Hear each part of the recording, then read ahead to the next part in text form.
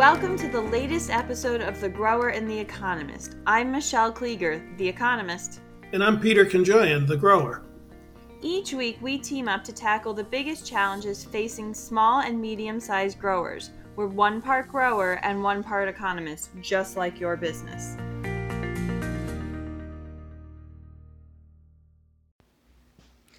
We are back this week with a special bonus episode from Greta Zarro and Ben Tyler of Unadilla Community Farms. You may remember last week we met with them and they told us about their research on dynamic accumulators. At one point during the conversation, we took a detour into the definition of permaculture. We felt that this was a valuable standalone episode, so here it is as a bonus episode. Enjoy. Am I correct in thinking that if we are using dynamic accumulators on our farm, that I'm going to use the analogy of crop rotation here, that you may not want to over extract from a plot of soil, so you may not be permanently using this dynamic accumulator in one location, or we may then deplete the particular nutrient that we're trying to extract. Yeah, so some good examples of this would be like barley, which is commonly grown as a cover crop to help tie up nitrogen, and it's also a dynamic accumulator of potassium on top of that. So this you can then have in a crop rotation, have a fallow field, seed it with barley, and then it helps to tie up the nitrogen, prevent that from leaching out over the winter, for example. And then it's tying up that nitrogen in its above ground parts, which then die and get incorporated into the soil, and then time release that nitrogen back out so it's available to your crops again. So that's an example of a dynamic accumulator being used in a crop rotation to promote nutrient cycling on the farm, to keep the farm more of a closed loop system so you're not leaching out that nitrogen when your fields are fallow over the winter or between cash crops.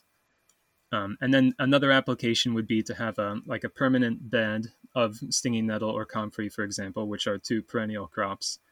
You might have difficulty trying to have those in a crop rotation plan. They need their own dedicated bed. And then you can be using them to extract specific nutrients from that bed and then bring that over to another bed on your farm that might be deficient in a specific nutrient. I'd like to hear more about permaculture and how you guys are dedicating your effort. All right, so the term permaculture was coined in the 70s and 80s, and it's a contraction of permanent agriculture, meaning looking at agricultural systems rather than as extractive systems of trying to extract the nutrition from the soil and extract cash crops and then sell them and leave the soil depleted, to instead look at the longer term picture, the long-term sustainability of the nutrient management on your farm. So permaculture then went on to expand. It was really picked up and taken around the world, and people were really into it. And so now it's seen more to be a shortening of the term permanent culture rather than permanent agriculture, because this concept of looking at the long-term implications of our practices, that can really be applied to all aspects of life. But in terms of farming, I guess the most classic illustration of permaculture practices is the use of perennial plants, either fruit trees or berry shrubs or nut trees or even timber, basically agroforestry practices on the farm. And agroforestry is all about realizing that that trees and shrubs actually are really beneficial for a farm. They can help stabilize the soil, prevent erosion, slow down the wind, diversify your income sources. But really, permaculture can be applied in other ways too, or just the concept of long-term sustainability. I think farmers all over the world are starting to think more in this way, as we've seen over the past decades, the long-term effects of extractive farming practices degrading the soil and creating some pretty serious environmental catastrophes. Mm-hmm.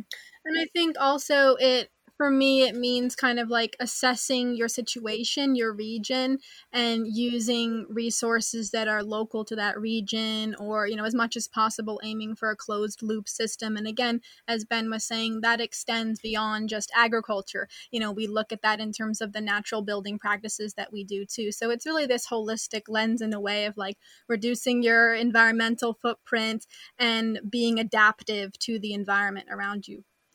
Also, you could look at the economic sustainability of a farming operation, and we see, profit margins in farming being razor thin, the costs of imported amendments continuing to rise, while the price of different crops is not keeping pace.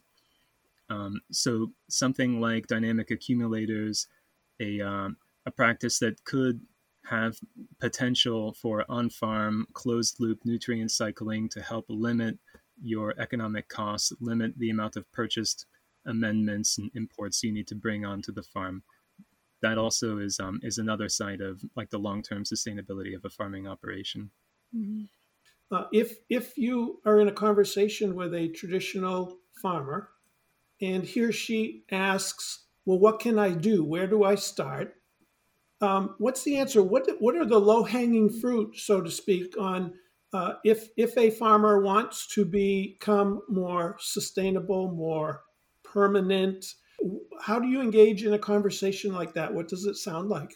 So I think actually dynamic accumulators is a good way to potentially start looking into these kind of practices. I think something as simple as like on-site composting is a great way to get started with cycling your nutrients on site and using, your waste products and turning that into nutrient-rich soil. So, and that's a major part of our program too, is teaching people how to compost in that whole operation. And we also work with, sort of part of the permaculture idea I was saying of like being adaptive to your environment is like we create relationships with local stakeholders in the area, like natural food stores that have produce that's going to waste, or even cardboard that would be recycled. We can use that for sheet mulching. So that's part of it too, is like, what are different resources in my local area that I could use, bring onto the farm, turn it into compost, turn it into material that I can use on the farm. Excellent. So, Greta, I think what you're helping me understand as the old timer of the group is that, okay, we currently have farmers that understand what compost tea is, that understand composting, but now some of the research that you guys have been contributing to, we can now go back a step. We can go upstream a step from the actual compost tea and say, okay, learn about dynamic accumulation, learn about some of these species of plants, because that's going to end up giving you a more nutrient dense or nutrient rich compost tea after all of your efforts. Am I reading correctly? Mm-hmm. Yeah.